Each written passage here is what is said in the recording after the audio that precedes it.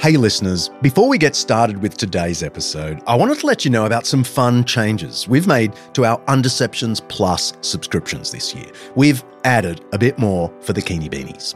We've planned a few extra singles episodes just for Plus subscribers that we'll scatter across the year. We've already dropped one of them, so there's that waiting for you. We're also planning a few live podcast events in Australia and the US in the next year, and Plus subscribers get first option on tickets, and they get a discount. You'll be the first to know. And we've added a new level of support. So if you're a diehard fan of the show, you might like to check that out. It'll get you all the existing benefits, plus a personalised message from me, which producer Kaylee tells me people actually want.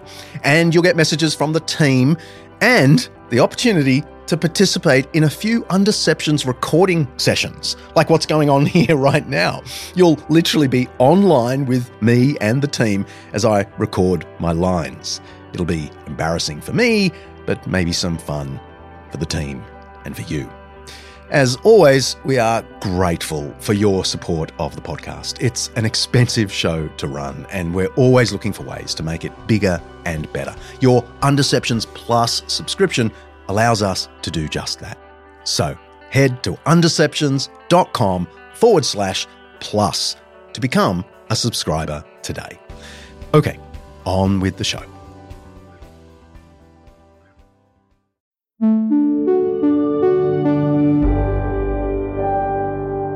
Undeceptions podcast.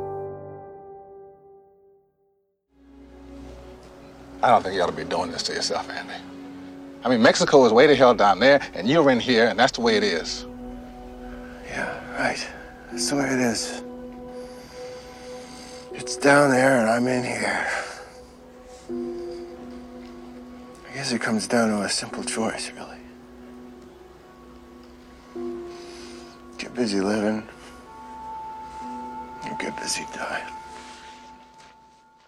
Moviegoers will recognise that scene from The Shawshank Redemption. It should be on everyone's must-see list. And yes, Mark, I have watched that movie. In 1994, it was voted the greatest film of all time. It's certainly up there for me. It's also the brainchild of the fantastically successful author Stephen King. King has countless bestsellers, and over 92 of his novels and short stories have been made into films and television programs.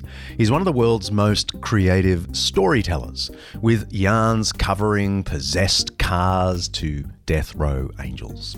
So where do his stories come from? I get my ideas from everywhere, he says. But what all of my ideas boil down to is seeing maybe one thing. But in a lot of cases, it's seeing two things and having them come together in some new and interesting way. And then adding the question, what if? His imagination ties two unlikely things together, and voila, a fantastical storyline. Musicians report experiencing similar creative lightning strikes. I look at life from both sides now, from win and lose, and still somehow it's life's illusions I recall. I really don't. Joni Mitchell is a musical poet with amazing lyrical and melodic sensibility. Her Both Sides Now was released before I was born, but it is honestly one of my all-time favourite songs. Talking about the source of her inspiration, she once wrote, "You could write a song about some kind of emotional problem you are having, but it would not be a good song in my eyes until it went through a period of sensitivity to a moment of clarity. Without that moment of clarity to contribute to the song, it's just complaining." That moment of clarity, that imaginative insight, is something we often associate with the creative arts, the artistic process. But we don't typically think of it as part of the scientific process, where logic and testing reign supreme. But that's probably wrong. It seems that science, no less than art, fiction writing, and music, is a right side of the brain thing, just as much as a left side of the brain thing. Now, of course, when we do our episode on neuroscience, we'll discover this left side, right side thing isn't exactly right. But you know what I mean. It may just be that science is an imaginative, creative, and even emotive enterprise, just as it is obviously a rational, mathematical, and evidence-based discipline, which to my mind, and to that of my expert guest, makes perfect sense. After all, the creator is an artist and logician in one. I'm John Dixon, and this is Undeceptions.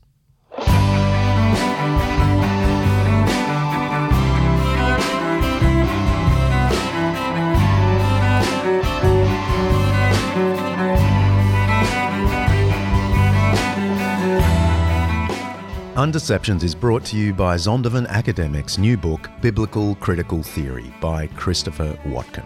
That is quite something.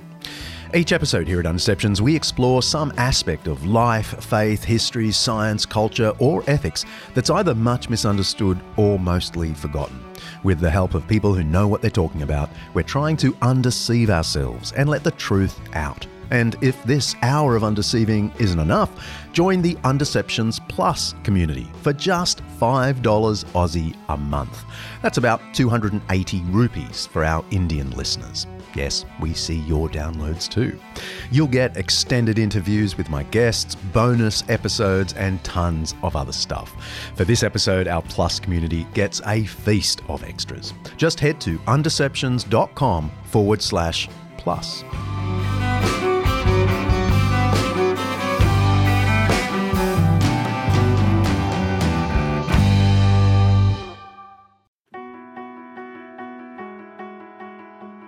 This episode of Undeceptions is brought to you by Zondervan Academic's new book, The Truth in True Crime: What Investigating Death Teaches Us About the Meaning of Life, by acclaimed cold case homicide detective J. Warner Wallace. After years of investigating the causes behind deaths and murders, chasing leads and solving crime, Wallace decided to focus some of those same instincts on the most notable death in human history, the death of Jesus. And while a few of Wallace's cases remain open, unsolved mysteries, the death of Jesus obviously wasn't one of them. His investigation transformed him from atheist to believer.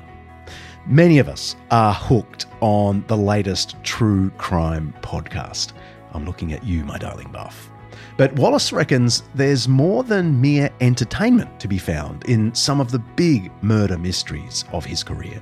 The Truth in True Crime offers some of the lessons Wallace has learned about human nature from both his murder investigations and ancient biblical wisdom.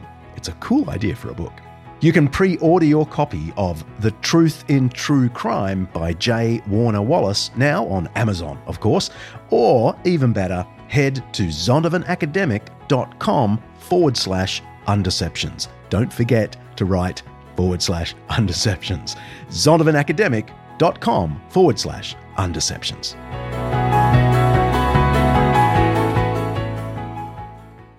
Walking on the walls is great as well. In fact, just there, about the best quarter of the walls to walk on, if you can see the flight of steps there, just where behind that red bus, there's some steps up onto the walls, and you carry on round the cathedral close, and you come down again. So you can look down into all the cathedral park and everything from the walls, and that's fun. I will definitely do that. My guest today might sound like an enthusiastic tour guide for the city of York in England's northeast, but that's just part of his multifaceted charm. He's actually one of the most celebrated scientific minds in the UK. Tom McLeish is a theoretical physicist at the University of York. He's also a fellow of the Royal Society, the preeminent scientific academy of the UK, and his work is renowned for breakthroughs in our understanding of the properties of soft matter, like liquids, foams, and biological materials. He is a nerd's nerd, a scientist specialising in polymer physics. But his formal title at the university is almost medieval, like the city of York itself. He is Professor of Natural Philosophy in the Department of Physics. More about that weird title in a moment. Tom is the author of The Poetry and Music of Science, comparing creativity in science and art. He is at the cutting edge of a new or rediscovered perspective that celebrates the imagination of scientific discovery, as well as, of course, its rationality. And a clue to his approach is in that strange title, Professor of Natural Philosophy. Can you tell us something about the meaning and the history of this venerable term? Yeah, I'm very excited and very grateful to York for doing this, because they have actually dug up the old name for physics professors, or even for general natural scientists. The word scientist, we know who invented it. It was a man called William Whewell. He was master of Trinity College, Cambridge in the 1830s, and he invented it because he thought we needed a term to pull together all these geologists and astronomers and natural scientists, and artists have a term, don't they? So let's call us all scientists. But before then, we would all have been called natural philosophers. And the ancient universities, the ancient Scottish universities and the two older English universities still preserve one of their professorial titles will be the Professor of Natural Philosophy. And there's an arch in the Oxford Quad that goes into the natural philosophy. Natural philosophy, yeah. There is indeed. And it's a term that in my thinking and writing about science and the public, wishing that we could make science, as it inherently is, more approachable for people, as well as making it clear its roots within faith and belief, I've often wished that we could go back to the old word, because if you unpack the word scientist, it comes from the Latin verb to know things, scire. So if you're saying a scientist, it's making a knowledge claim. It sets apart, it distances. It is not an invitational thing. It's leave me with the knowledge. But a natural philosopher is Greek, of course. Well, the philosophy bit, it comes from the love of wisdom. So actually, if you say I'm a natural philosopher, unpack that word, you're saying, I love wisdom to do with nature.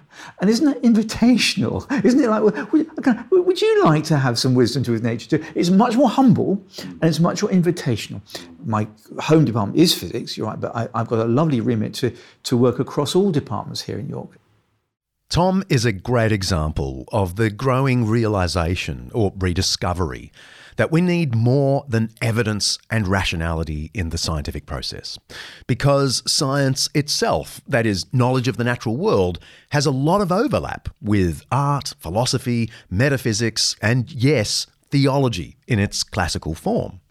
It's a medieval idea, like most of the best ideas, contrary to popular ignorance. It was commonplace from the 500s through to the 1500s for the biggest brains to pursue at the same time language and rhetoric, music and theology, as well as mathematics and astronomy, all in an effort to understand the world in a holistic way. Feel free to go back and listen to episode 74, Medieval Science, for more on that. Tom is even better than the proverbial Renaissance man. He's a medieval man. And one of the cool projects he's involved with is called Ordered Universe, which investigates the scientific work of medieval polymaths. Well, they're considered polymaths now, but at the time, they were just well-rounded scholars. And one important name in this club is Robert Grosseteste. The only way we can understand the work of someone like Robert Grosseteste, this extraordinary Oxford, Lincoln, Paris, Hereford scholar of the early 13th century, great polymath, is to sit around the table with about 20 disciplines, all of which can understand a bit of what he said, and we're trying to put it back together again. Now, to answer your question about what I personally got from this extraordinary thinker of the 13th century, when we started this project, we thought, wouldn't it be lovely if we could, as I explained, help our humanities scholars in some of the technical or mathematical aspects of what they're reading. And indeed, so I think we've been able to do. We're able to point out that Grosseteste's treatise on colour is talking about a mathematical three-dimensional space, just like ours, a bit red, green, blue, where colour exists. We were able to translate his extraordinary Big Bang theory for the origin of the medieval cosmos into mathematical algebra, so we could refine it and interrogate the text in new ways, and so on. What we didn't expect is that just about every medieval 13th century treatise we've looked at colour, light, rainbows, comets, the motion of the planets, and so forth. At some point, one of the scientists said, oh, that's an interesting way of thinking about it, or that's an interesting question. Has anyone ever followed that up? And it turns out they haven't. So this first part of science that people forget, the inspirational formation of the question, the imaginative step into new science, we've got 10 times now, not just once or twice, from medieval texts. So the answer is, one of the answers to your questions is, it's given us at least 10 pieces of brand new science, or the starting point for them anyway. That's the benefit of scholars across the range of disciplines working in cooperation. They put back together certain important insights that have been pulled apart in our modern atomistic approach to knowledge. And one of those insights is the way creativity and imagination, right alongside rationality and evidence, undergird science. Certainly undergirded the medieval science of someone like Grosseteste. But Tom says he's had glimpses of it in his own specialty of polymer physics. I asked him about one of his imaginative scientific breakthroughs. We know that polymers are giant, like tiny strings. If we were to drink Alice in Wonderland or eat the mushroom and dive down, become a million times smaller, we would see a stringy soup of strings, right?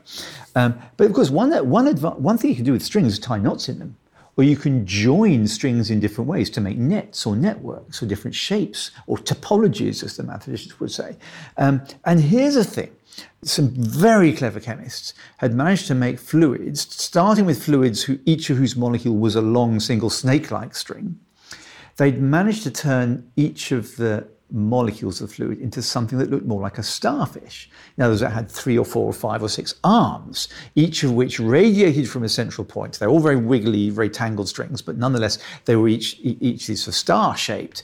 And when you make a fluid out of those, that fluid can have a viscosity, a thickness, gooiness, a gloopiness, which is 1,000, even 1,000,000 times that of the same chemistry, same fluid, simply whose molecules are simply snakes rather than starfish. So it's nothing to do with the chemistry, not to do with the forces, nothing. It's just purely the mathematical shape of the molecules. And this was the problem to understand.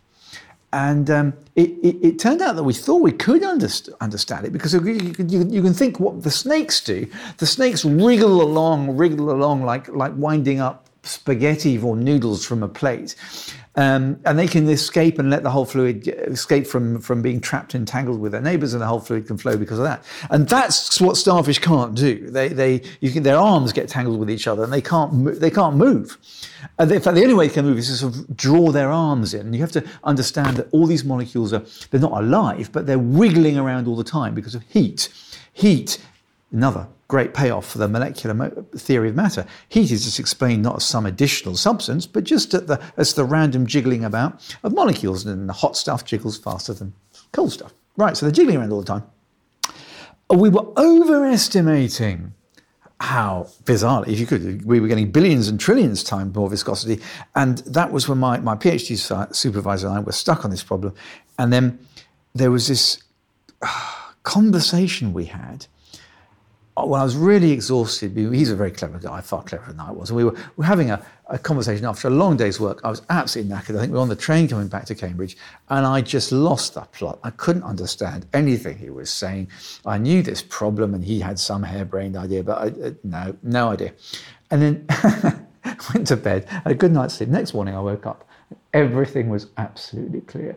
I knew what was going on, that these were sort of self-dissolving molecules, that as each one gave a little bit of freedom to all the neighbours, they would give their freedom back. And we were making a mistake by thinking of each starfish as it were stuck in a fixed net. It's not in a fixed net, it's a field of other starfish all doing the same thing. And I was able to couple it around mathematically, and immediately, just in the same one morning, out came the numbers we've been looking for. So we had this. And but the thing is, you saw it in your mind's eye, as it were, before you sort of just did the maths. I think I saw this picture of all these molecules behaving together, and each one each one making a bit of room for the others so they could give that room back, and the whole thing accelerating each other.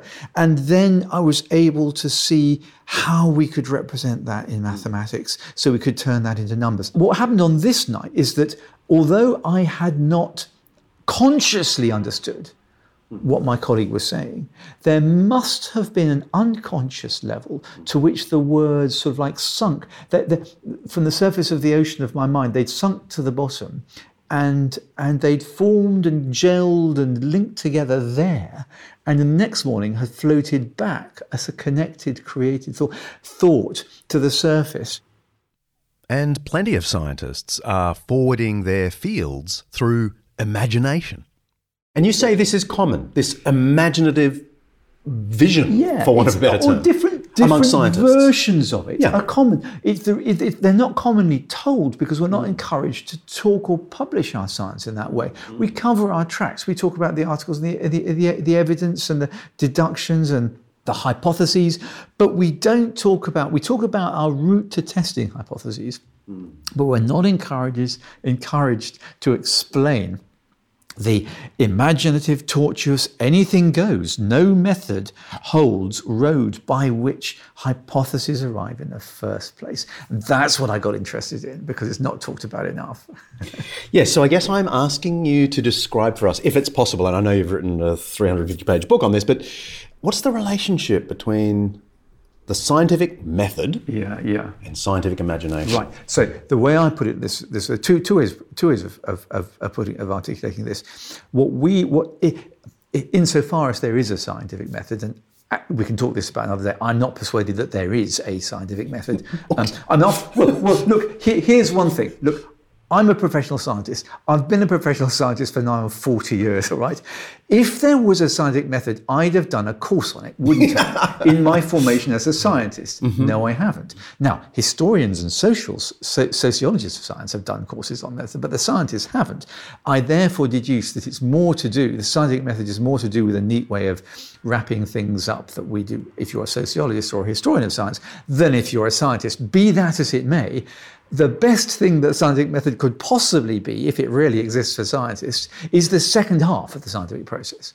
In other words, there is a method, and Karl Popper wrote 3 books about this, logic, scientific refutations, conjectures and refutations, all this sort of stuff, logic of the scientific method, of how you test an idea when you've got it. So you've got some sort of... Karl Popper, by the way, was one of the 20th century's most influential philosophers of science.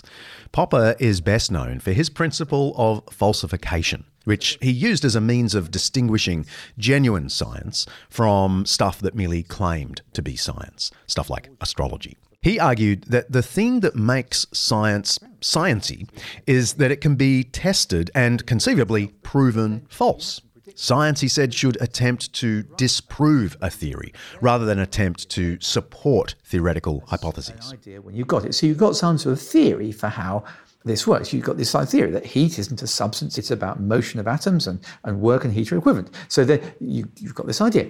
This suggests an experiment. In fact, it might suggest even the experiment, as George MacDonald, the poet and author, pointed out, is an act of formulating experiment, is an act of imagination, but itself. But then you have some predictions from the theory, you test them. If they're right, okay, you live for another day. If you're wrong, you're dead. Think again. But of course, that assumes you've got a hypothesis. So the first half of the whole scientific process, the climb up the mountain, is to get an idea that there are these long string-like molecules. And this is hard. When Hermann Staudinger, German organic chemist, proposed the idea of macroscopic molecules, he was ridiculed, he was ostracized, he was laughed out of the scientific court, because as we all know, molecules are precise and have well-determined structure. And it's a very German accent sort of thing. It's difficult to break the mold and have new scientific ideas. It's as difficult as to have new poetic ideas, write new plays, write new symphonies, decide what music, whole vistas of avenues and musical genres have never even been touched on, explored, ditto poetry, and so forth.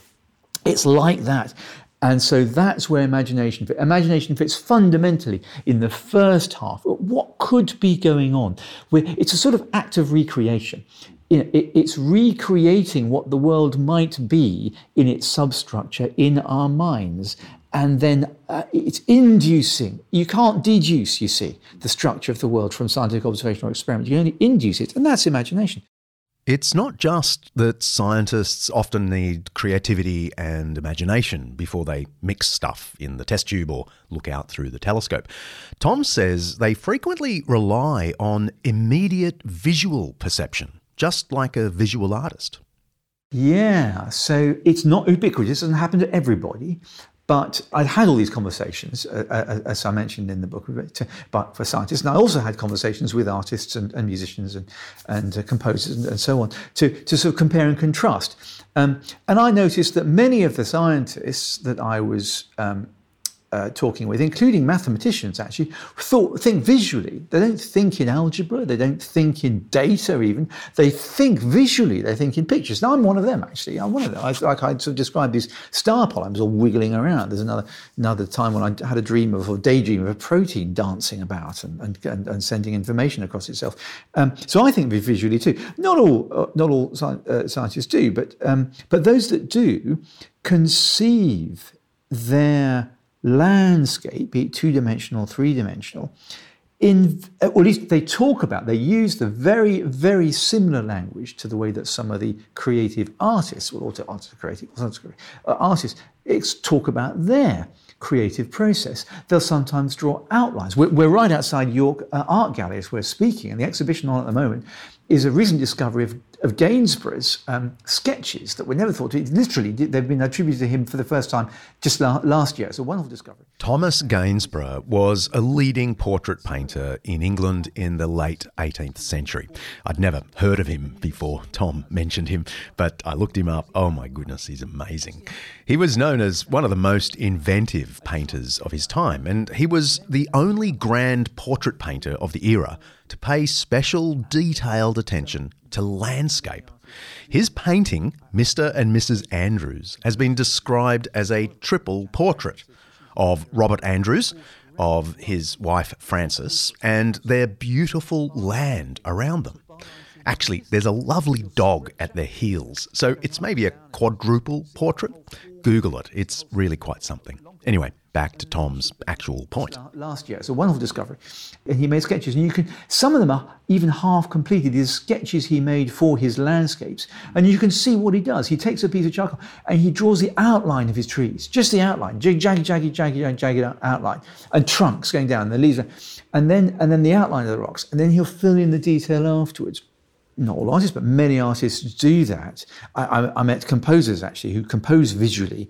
One of the composers, Janet Graham, who says she's invented her own sort of coarse-grained, rough, defocused musical score. It's not got bar lines and things, but it's got sort of bar lines seen from a distance. And she'll stretch out the piece with going up and down, and you can see how the whole formal piece of a whole symphony or a long piece will go. And then she'll fill in the detail. It's an artistic process. So that's one way in which science is like art, because we see almost literally sometimes in our mind's eye the rough picture that things must be, and then we'll beaver away at the detail, just as Gainsborough later went to his canvas, his oil paints, and literally paints every single leaf on that huge beech tree. Tom points out that this marrying of science with the more imaginative arts, a marriage that should never have ended in divorce, goes much further than big picture thinking.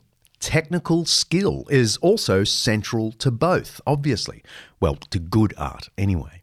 And that brings us naturally to one of the other great art forms that's very much like science, music. But we get to music by way of Fermat's last theorem.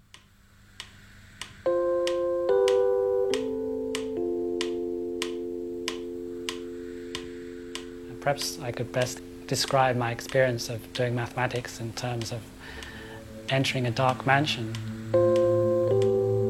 One goes into the first room and it's dark, completely dark. One stumbles around, bumping into the furniture.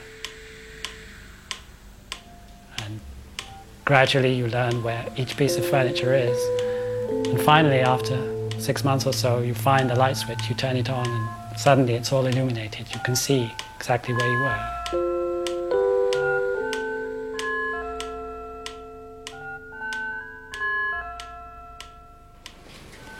At the beginning of September, I was sitting here at this desk when suddenly, totally unexpectedly, I had this incredible revelation. It was the most important moment of my working life. Nothing I ever do again will. Sorry. I love this. A Princeton mathematician brought to tears by a moment of mathematical insight, a revelation. Tom starts his chapter on music and mathematics by describing the scene we just heard. It's from the 1996 BBC series Horizons, and it features the mathematician Andrew Wiles from Princeton and then Oxford.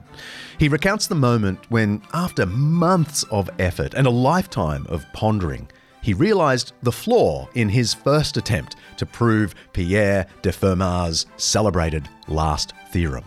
The mathematical problem Wiles solved had been lingering since 1637, famously bedazzling mathematicians for more than 4.5 centuries.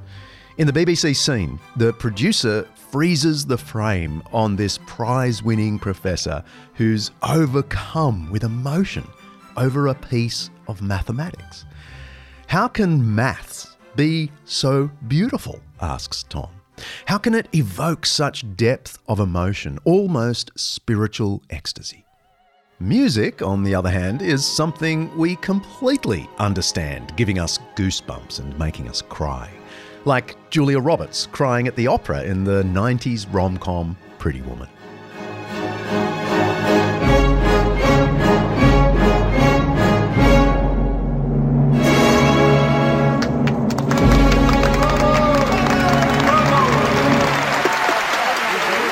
Did you enjoy the opera, dear? Oh, it was so good I almost peed my pants. What? She said she liked it better than Pirates of Penzance. Oh. But there is a connection between mathematics and music that goes right back to Plato, to St. Augustine, and to all of the medieval philosophers. The 5th century theological giant Augustine wrote some very heavy tomes on music, 6 books on rhythm and metre, and an intended 6 books on harmony, though we don't know if he completed those. You might ask, why on earth is a theologian so interested in music? And the simple answer is, music was the audible embodiment of the numeric structure of reality. A tune is a mathematical thing. What makes a melody beautiful to our ears is the way it pulls out of seemingly nothing a harmonious pattern, which somehow resonates with the patterns of the physical world and with the patterns of our own brains. The uplift we can feel just by hearing good music, quite apart from lyrics, seems to be the result of some harmonious loop or resonance between the structures of the sound waves and the structures of our minds. And that is theological, or at least metaphysical, which is why music was a mandated subject in the liberal arts in the Western tradition from at least the time of Cassiodorus in the 6th century and firmly established by Alcuin of York in the 8th century. Proportion, number, harmony, these are all features of music and art. They are features of science as well. They are features of our universe. And until about 5 minutes ago, well, maybe a couple of centuries ago, most people saw these as deriving from the one eternal mind behind reality. So let's get back to music. Insofar as geometry is the mathematization and our mapping out of space, so music bears that relationship to time. 1, 2, 3, 1, 2, 3, and interval and process, and music was the formal exploration of time. which is, of course, why there's also a strong link between music and astronomy, because the heavens were also, if you like, God's given, or the cosmos' mapping of time, the regular cycles of seasons of the day and the year and the lunar month and so on.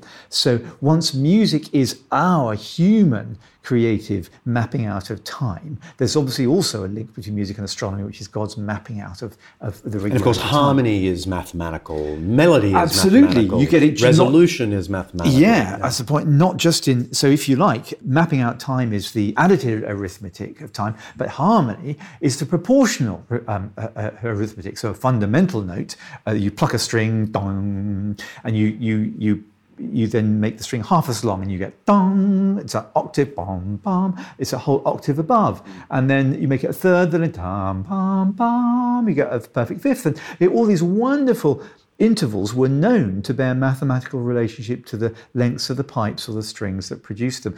So you can understand how music and mathematics together led to the mathematization of the world, which is what we do in physics today. So right at the core of where we are. Professor McLeish is a huge fan of Robert Schumann, the 19th century Romantic composer. He makes Schumann an object of comparative study in his book, The Poetry and Music of Science. He argues that in his prolific work, Schumann is exhibiting two of the constant themes we can see in any radically new idea, whether in art, science, literature, or music. The first is the forging of connections between two distant streams of thought, and the second is what McLeish calls the power of creative duality. Stay with us, it'll make sense in a moment.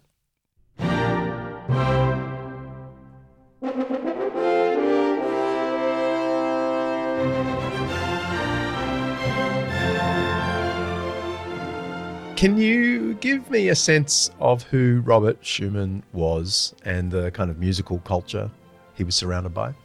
We think of him as a romantic composer. That's romantic with a capital R, alongside people like Brahms and Liszt and some of the later romantic composers. Some people even distinguish and call it the late romantic period. Then you have people. That's my friend Kirsty Beilhartz, a former professor of music, sonics to be precise, who, after completing her second PhD, just because, now works as a theologian, musician and philosopher at Excelsior College in Sydney. She is the biggest music nerd I know. You might remember her from season 3 in the amazing episode titled Creation's Music. She's the ultimate phone a friend for this one. Then you have people like Wagner, Bruckner, Mahler, still with the Germans at this point. And he was also very influenced by other romantics in genres of things like painting, poetry, literature. And I think that's really important to us thinking about his music. It was very visual for him and quite poetic. So I'm fascinated with this description that you've built up of him being romantic in that capital R sense. He's integrating poetry, and yet I'm told it's highly mathematical, that there's mathematics at play. I mean, I know there is in all music, but Tom McLeish sees a sort of mathematical brilliance in it as well. Yes. Well, I think this is also his looking back towards the Baroque. Now, I know you're a great fan of the solo suites by Bach for cello, for example. A lot of people are familiar with the 2-part or 3-part inventions of J.S. Bach for the piano. And when you look at the way that music like that is inventive, their solo instrument works. It's not by grabbing for lots of colours and textures through a diversity of instrumentation. The way that this melodic complexity and interestingness and inventiveness is created is through structure and form. And that's where I see the link to the mathematical side, or the geometrical side in particular. So mention of proportion and shape. I think shape, pattern, proportion are actually the mathematical criteria that are very interesting here in music. So when you listen to, for example, the first movement of the horn concert piece, you actually hear a very concise thematic language. In other words, there's really one melodic idea that he uses for the entire movement.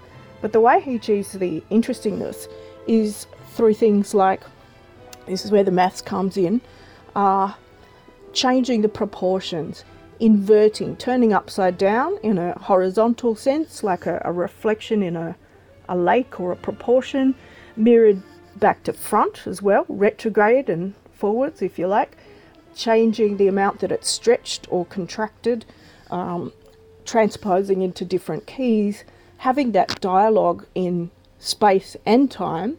So time being things like rhythm and how stretched a melody is, but space because you have the solo horns passing this melody amongst themselves in different registers, and then between the soloist and the orchestra.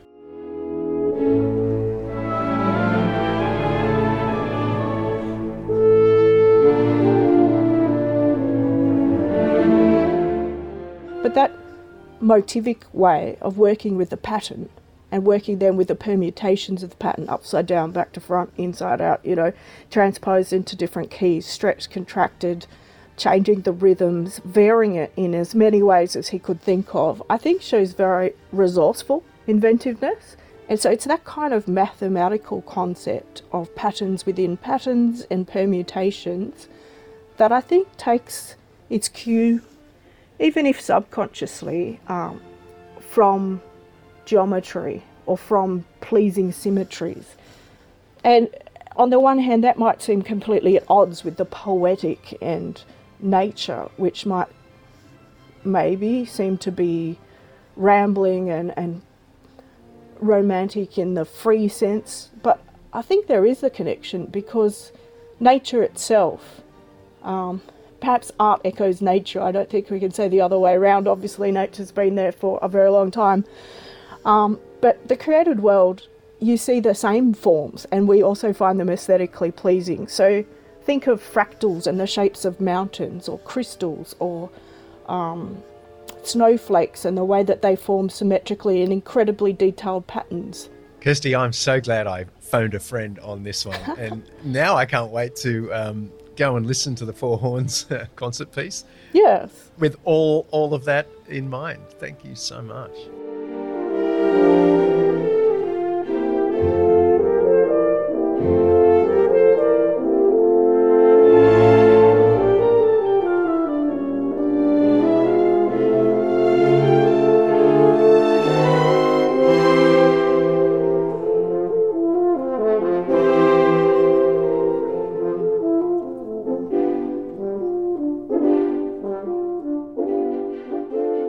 We've been listening to the Concertstück Opus 86. That's Schumann's concert piece for four horns played by the Seattle Orchestra.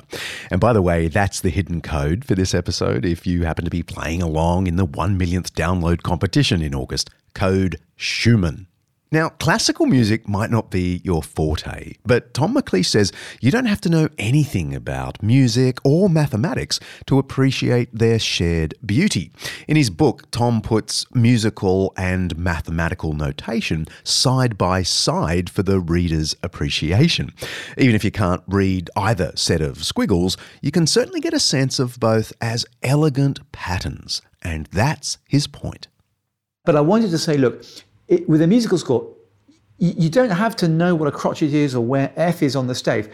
There are simple ways that you can appreciate the beauty of a musical score just by knowing that when the little dots are high, there's a high note. So the little dots are low on the gate, it's low notes, right? They just watch the pattern. And time goes from left to right. So now just it's like a sort of graph. Now do you see there's some notes, a little runs there? Do you see this is big, long notes, arching things? Do you see where this phrase is going and how this helps the creative process? And then I having prepared the way ever so gently, I said that some people who don't read music will have found that bit quite difficult. Now, some bits, people who don't do mathematics at all will find the next bit difficult. But don't panic. Don't panic. Look at the way these letter forms dance around each other. Look at the beautiful structure. Look at where the overall shape. Don't worry about not understanding the details. Very few people do. But look at the overall shape. And the reason I wanted just exhibit the notation, to say, look, here is the notation. It has a beauty of its own in the same way musical scores or in the same way pictures do. So I hope that works. Looking at a mathematical equation or a musical score and recognising the similar beauty in its structure is one thing. To get to that structure requires, at some point, a blank piece of paper. The process of music and mathematics is also mirrored. Mathematics, like music, explores vast and intricate structures as well as elements of detail, McLeish writes. Mathematicians construct proofs, but debate over how much of their work is discovery, how much invention. Like music, there are true but dull results, trivial as well as profound. Some mathematics is pedestrian, some breathtakingly elegant. Both require a germ, a starting point that breaks the sterile symmetry of the blank paper or empty stave. And the choice of project is bewildering. Possible starting points are too numerous to contemplate, but the potentially fruitful are rare. For Andrew Wiles, who proved Fermat's last theorem, McLeish says that his protracted mathematical journey consisted of struggle, incubation, verification, and eventual clarification of a result that drew from much of modern mathematics in unforeseen ways to reach its final destination. Schumann's journey in composing his concert piece for four horns was similar. He drew inspiration from the great musicians like Bach, whom he admired, but also was influenced by the romantic literary writers of his day. It was a combination of two ideas that hadn't been brought together before. Both the mathematical equations and musical scores require immense imagination. One is considered art, the other science. But really, both are arty and sciencey at the same time. And after the break, we're going to push this boat out into even deeper waters. We've seen the links between science and imagination, the visual arts and music. But what about emotion? Does emotion play any role in the scientific enterprise, as it obviously does in music and the arts? Stay with us.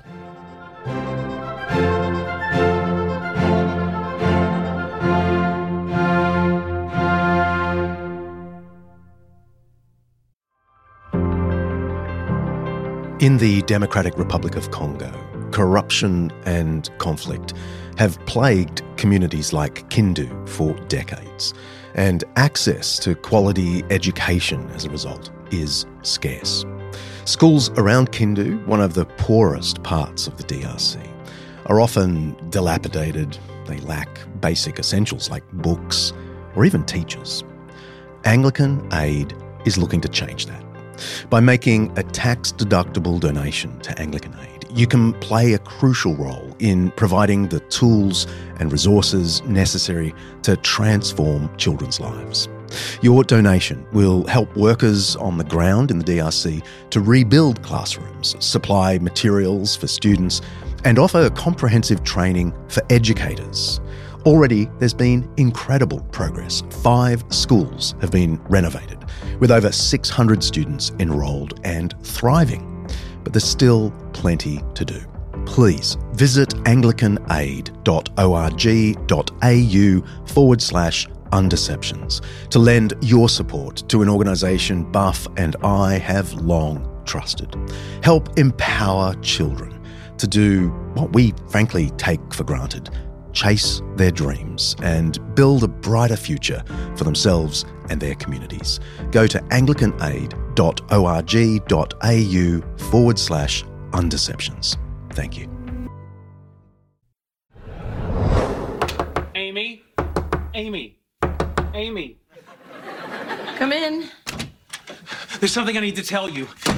Wow, you look amazing. That's not what I need to tell you, but you do. What's wrong? Something incredible just happened. Remember when you were telling me about my bow tie and how a little asymmetry is good? Yeah? My equations have been trying to describe an imperfect world, and the only way to do that is to introduce imperfection into the underlying theory. So instead of supersymmetry, it would be super asymmetry? Super asymmetry. That's it. Give me your lipstick. That's the world's most popular theoretical physicist, Sheldon Cooper from The Big Bang Theory. It's sometimes pretty fun, not least because it popularizes some pretty heady concepts, but also because it often links science to the emotions, to enthusiasm, though perhaps not in the poignant way you heard earlier from Andrew Wiles, whose proof of Fermat's last theory led him to wonder and awe and tears. Professor Tom McLeish is eager to point out that science need not be the emotionless world of pure rationality that some think it is. Emotion is in fact key. One of the things you draw from the medieval world is the role of emotion in science, or to use the medieval terminology, the affections of knowledge.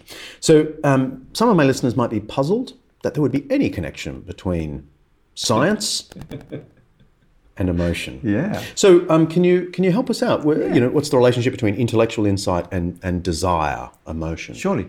Absolutely. Well, this was one of my most delicious discoveries doing the research for this book, because I was interested in scientists talking about their creative process, and then realizing that it was like my creative process, and that was like artist's creative process. There is this, and then I noticed that everybody, when they told these stories, these personal stories, whether they were poets or whether they were mathematicians or astronomers, would inject emotion into the telling of it.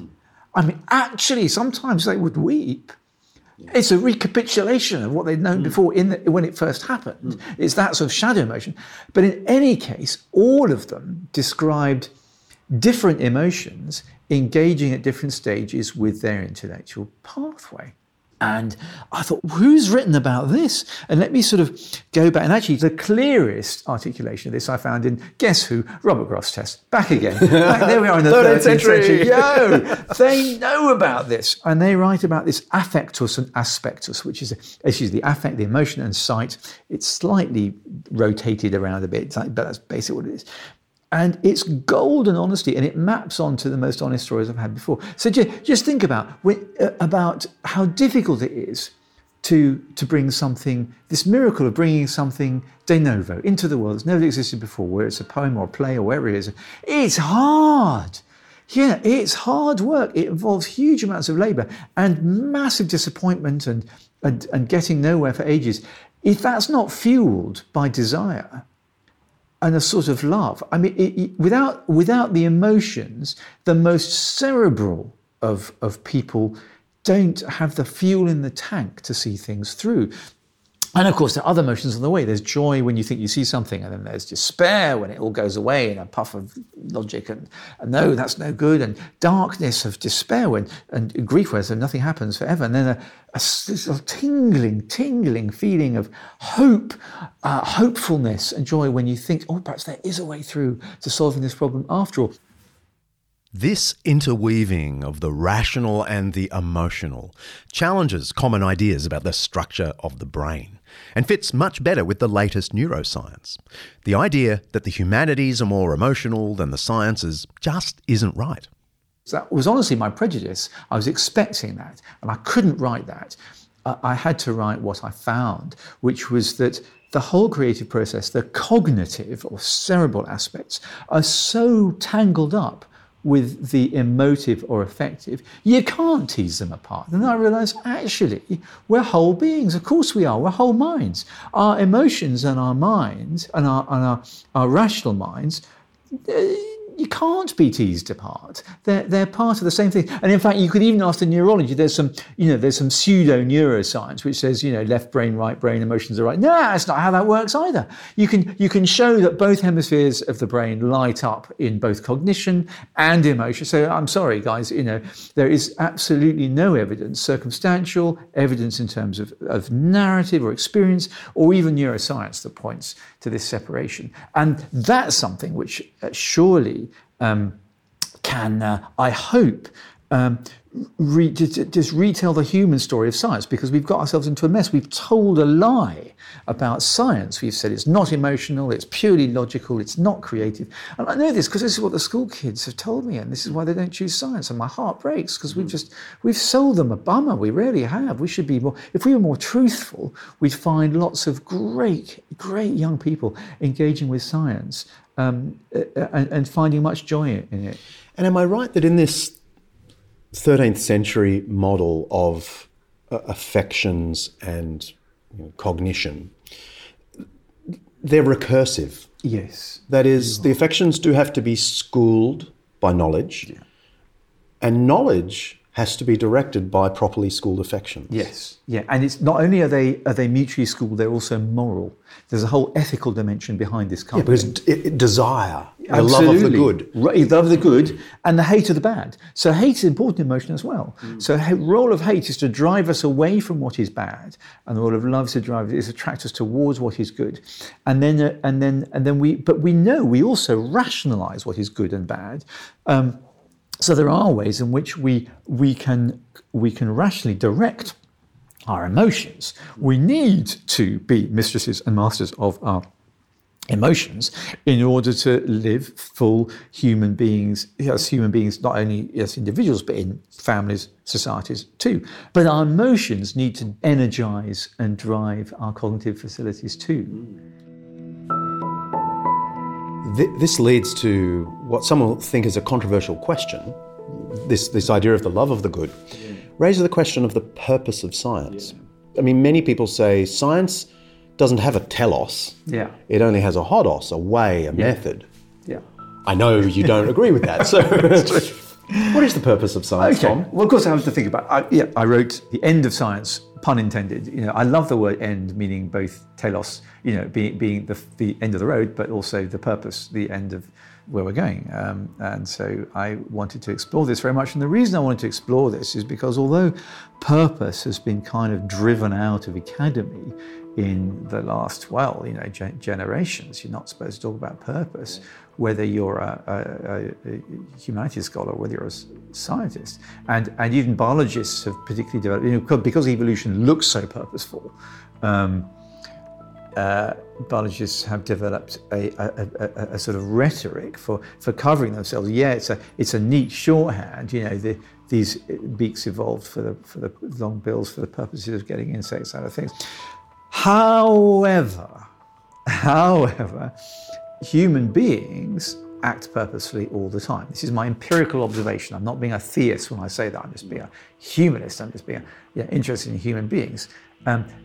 Even my friends who deny free will, and I have several friends who deny the existence of free will, don't live as if they denied free will. They live as if they had it and acted purposefully and followed ends deliberately and made choices towards an end. So I know we need to talk about purpose. And of course, absolute cards on sleeve, a purpose of a system, an end of a system, I suppose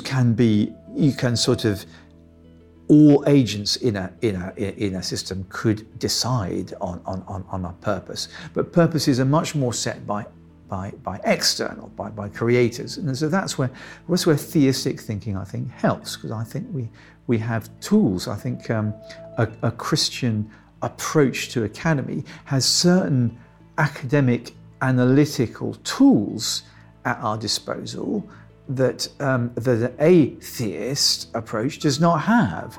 And one of those tools is a freedom to be allowed to talk really meaningfully, constitutively about purpose, including an externally framed purpose, including a moral purpose.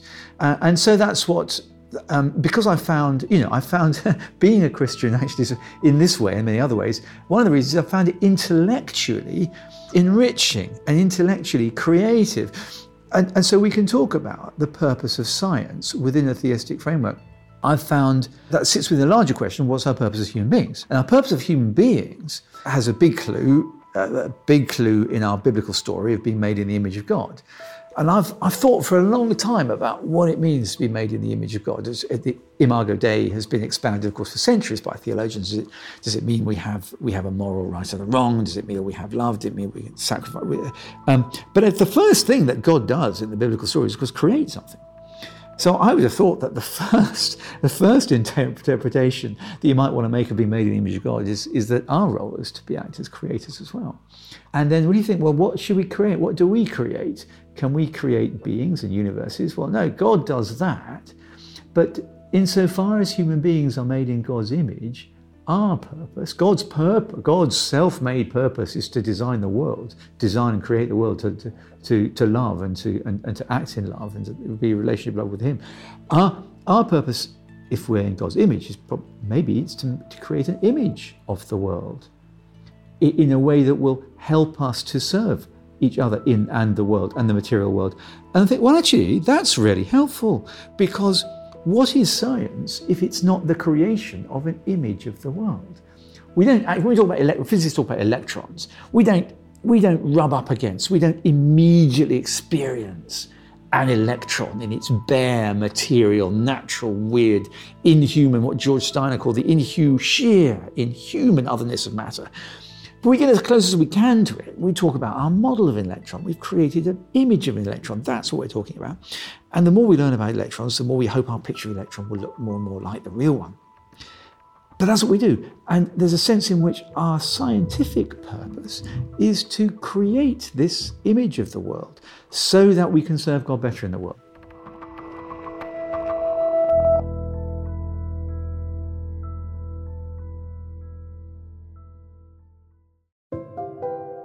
The Book of Job, chapter 28. People assault the flinty rock with their hands and lay bare the roots of the mountains. They tunnel through the rock. Their eyes see all its treasures. They search the sources of the rivers and bring hidden things to light. But where can wisdom be found? Where does understanding dwell? No mortal comprehends its worth. It cannot be found in the land of the living. The deep says, "It is not in me." The sea says, "It is not with me." It cannot be bought with the finest gold, nor can its price be weighed out in silver. It cannot be bought with the gold of Ophir, with precious onyx or lapis lazuli. Neither gold nor crystal can compare with it, nor can it be had for jewels of gold. Coral and jasper are not worthy of mention. The price of wisdom is beyond rubies. The topaz of Cush cannot compare with it. It cannot be bought with pure gold. Where then does wisdom come from? Where does understanding dwell? It is hidden from the eyes of every living thing, concealed even from the birds in the sky. Destruction and death say, only a rumour of it has reached our ears. God understands the way to it, and He alone knows where it dwells. For He views the ends of the earth and sees everything under the heavens. You frequently point people to the Book of Job. What on earth has an ancient text like that got to do with a lovely scientist? Well, look, here's the thing. Think about music.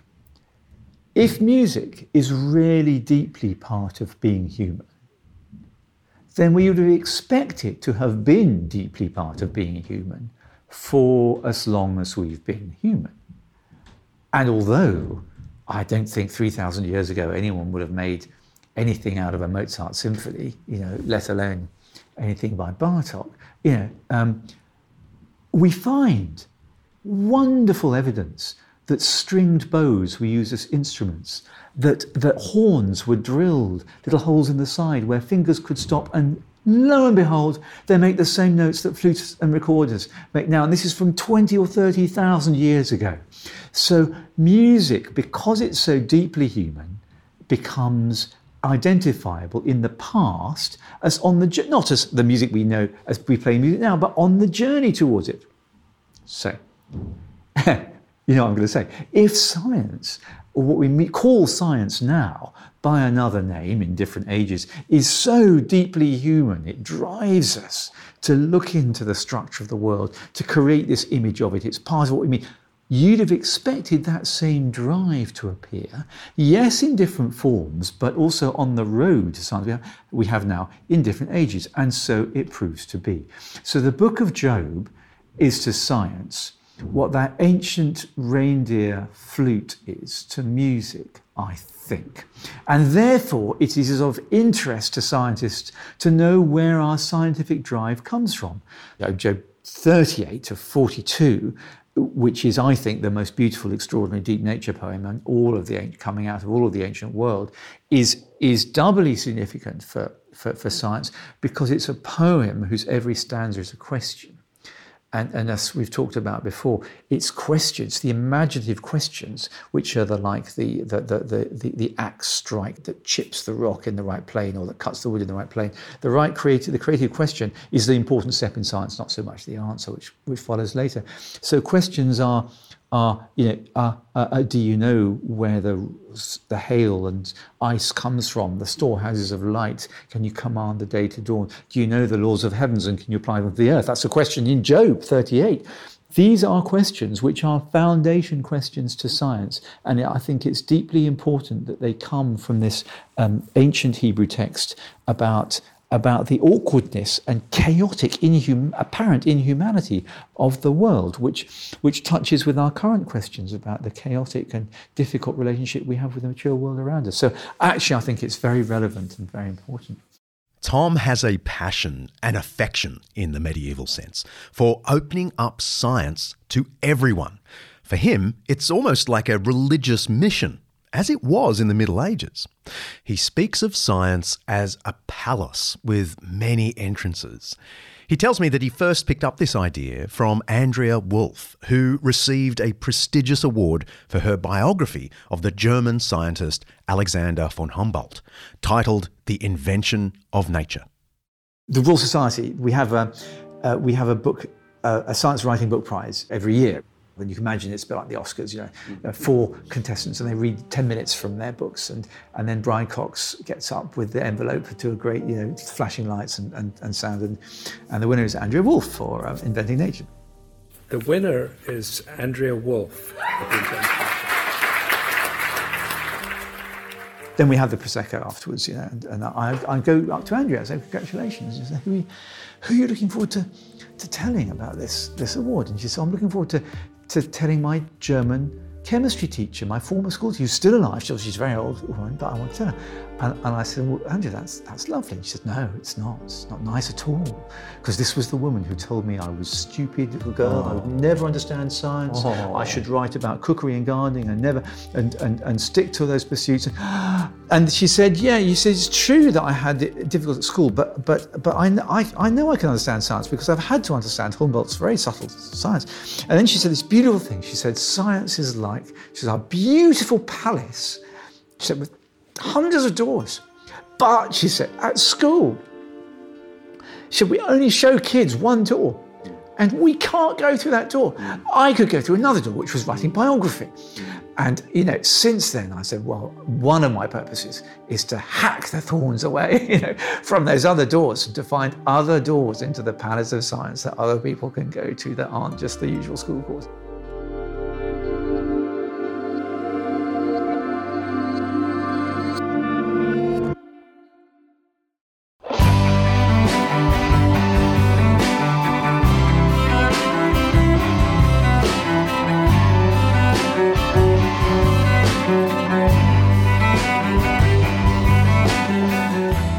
If you like what we're doing here at Undeceptions, perhaps you'd consider a donation to help us with the cost of the show. We have our Undeceptions Plus program, which you can find on our website. But if you don't want all those extras and you'd like to just give us a one-off donation, I'd really appreciate it. Just go to the website, undeceptions.com, and you'll see an oversized donate button. We're always looking at ways to expand and improve this show, and what you contribute really does make a difference, and I appreciate it. Next episode. Well, it's this season's Q&A, and you've served up some of your trickiest questions ever. Why is Israel so special? Why won't sin get in the new creation just like it did in the first creation? If God knows everything, why bother praying? How do we square dinosaurs and the Bible? Plus, tons more. In fact, I'm way behind telling producer Kaylee how I'm going to answer them. So maybe I'll just ad-lib. See ya.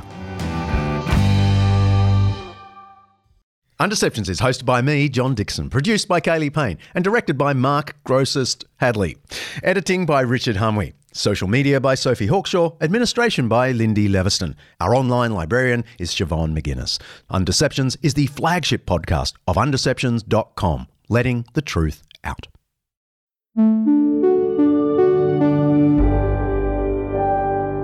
An Undeceptions podcast.